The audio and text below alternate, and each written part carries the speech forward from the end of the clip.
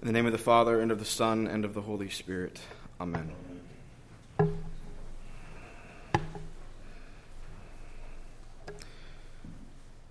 At the start of his most influential letter, Paul says this: "For I am not ashamed of the gospel, for it is the power of God for salvation to everyone who believes, to the Jew first, and also to the Greek."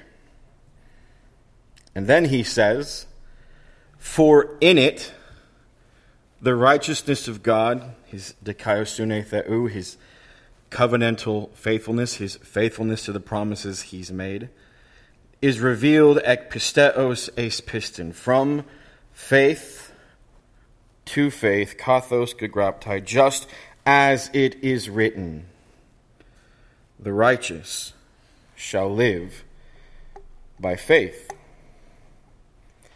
This quotation here in Romans 1:17 is from our Old Testament reading this morning. Paul was quoting Habakkuk 2:4. And given the way in which Paul quotes this passage here in Romans 1 and also in Galatians 3, its significance for Paul's theology is apparent. But what does it mean?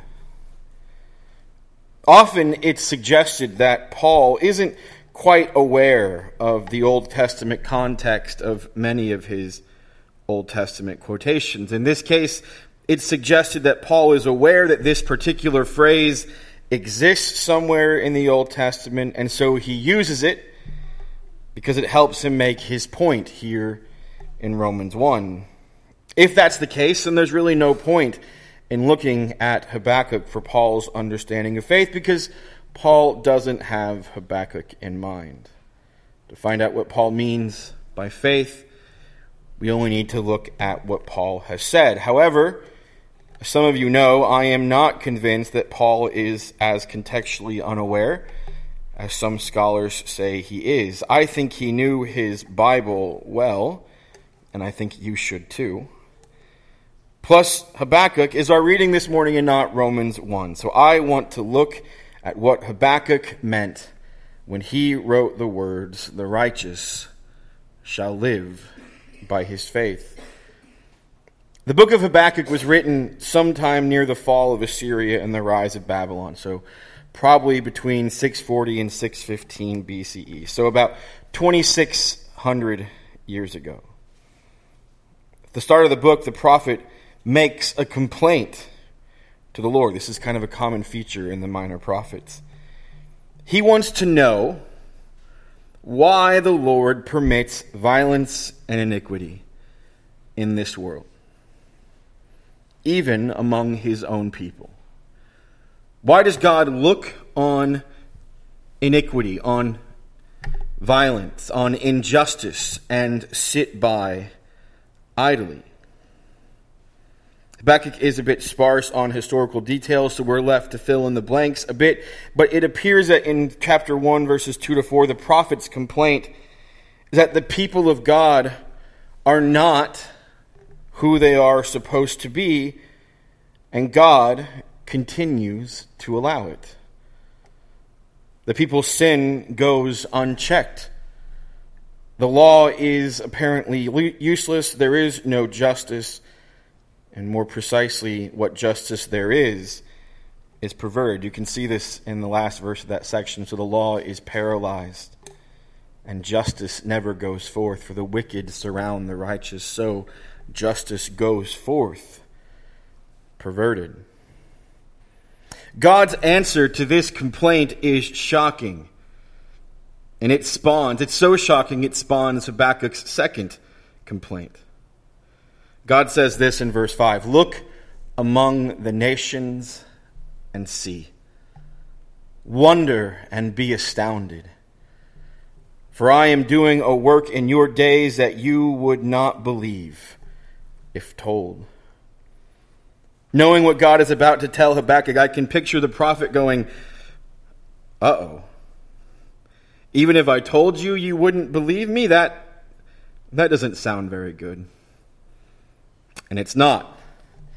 God says, in answer to the iniquity, the injustice of his own people, just like he raised up the Assyrians to judge Israel, so now he is going to raise up the Chaldeans to judge Judah. For behold, I am raising up the Chaldeans, that bitter and hasty nation, who march through the breadth of the earth to seize dwellings not their own. They are dreaded and fearsome.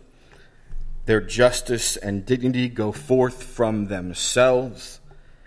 Their horses are swifter than leopards, more fierce than the evening wolves. Their horsemen press proudly on. Their horsemen come from afar. They fly like an eagle, swift to devour. They all come for violence, all their faces forward. They gather captives like sand. At kings they scoff, and at rulers they laugh. They laugh at every fortress, for they pile up earth and take it. Then they sweep by like the wind and go on. Guilty men whose own might is their God. To which I can hear Habakkuk replying, you're going to do what? Through whom? Guilty men? Whose might is their God? That's who you're going to use to solve the problem of violence and iniquity in the land? But that can't be God. Are you not from everlasting? You're holy. You're my God. This is your people.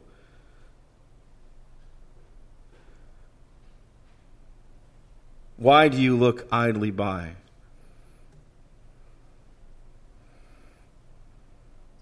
While traitors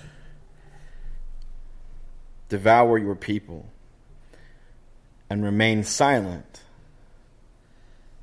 when the wicked swallows up the man more righteous than he. You are purer eyes than to see evil and can look at no wrong. So why do you idly look at traitors and remain silent when the wicked swallows up the man more righteous than he? Notice that phrase, more righteous than he. Habakkuk is asking how God can use an unrighteous, godless, unholy people like the Chaldeans to judge his people who might be bad, but certainly they are more righteous than the Chaldeans. How can you, a holy God, permit this? Habakkuk continues for a bit, saying more bad things about the Chaldeans, and he uses a metaphor that we might call being fishers of men or fishers of people. But instead, the Chaldeans are fishing not for people's salvation, but rather they are capturing the whole world in their nets and devouring them. Remember, the prophet said that the people, the Chaldeans, that their own might is their God. Now he says, and the singular here is because he's talking about the king or the people as a whole. He says, therefore he sacrifices to his net and makes offerings to his dragnet, for by them he lives. For by them he lives in luxury, and his food is rich. Is he then to keep on emptying his net and mercilessly killing nations forever? If God will use unrighteous people to bring judgment on the righteous, what then? Will God let the unrighteous reign forever? Will he let them devour nations and cities and towns forever? Will they continue to live by their might and their power and their privilege and their prestige forever? No, comes the answer. God speaks through the prophet and declares that judgment will one day come upon the unrighteous, but not yet. For the vision of that judgment still awaits its appointed time. It hastens to the end, it will not lie. If it seems slow, wait for it. It will surely come. It will not delay. The one who lives like the Chaldeans, God says, like people who trust in their power, their privilege, their prestige, and their prosperity, those people are puffed up. Their souls are not right within them. But in contrast, God's people, the righteous, shall live by faith. Which means in the midst of a world full of sin, in the midst of a world full of violence and wickedness, in the midst of a world where God can use even the unrighteous to judge the righteous, that God's people, the righteous, must always live in hope of the day when the vision will come to fruition, when God will judge the unrighteous, when God will set the world to rights. And if you can't see the punchline here, that vision, that appointed time for which the righteous must wait faithfully, that day is announced finally and forever in the gospel of Jesus Christ. In the announcement of the death and resurrection of Jesus, in which God has judged the powers of this world and begun to set the world to rights, so that one day the vision of Habakkuk will come true and the earth will be filled with the knowledge of the glory of the Lord as the waters cover the sea. Not just filled with the glory of the Lord, for the glory of the Lord is always there. The angels sing of it. We say it, we sing of it, but knowledge, recognition of that glory in the world by the whole world. That's Habakkuk's vision of a world in which the whole earth is aware of the glory of God that permeates creation. Like waters cover the sea. Ask yourself, how do waters cover the sea? Can they be separated? No, and that's the point. A day is coming when the earth will be filled with the knowledge of the glory of the Lord as the waters cover the sea. A day is coming when the righteousness of God will stand forth and all the wickedness in this world will be judged and all the world will be turned upside down just like Mary said it would. And to live by faith, Habakkuk says, and Paul says, is to wait in hope for that day. A day which has already begun in the death and resurrection of Jesus Christ.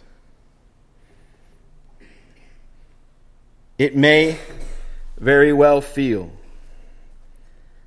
like that day will never come. It may feel slow. It may feel far off. But wait for it. It will surely come.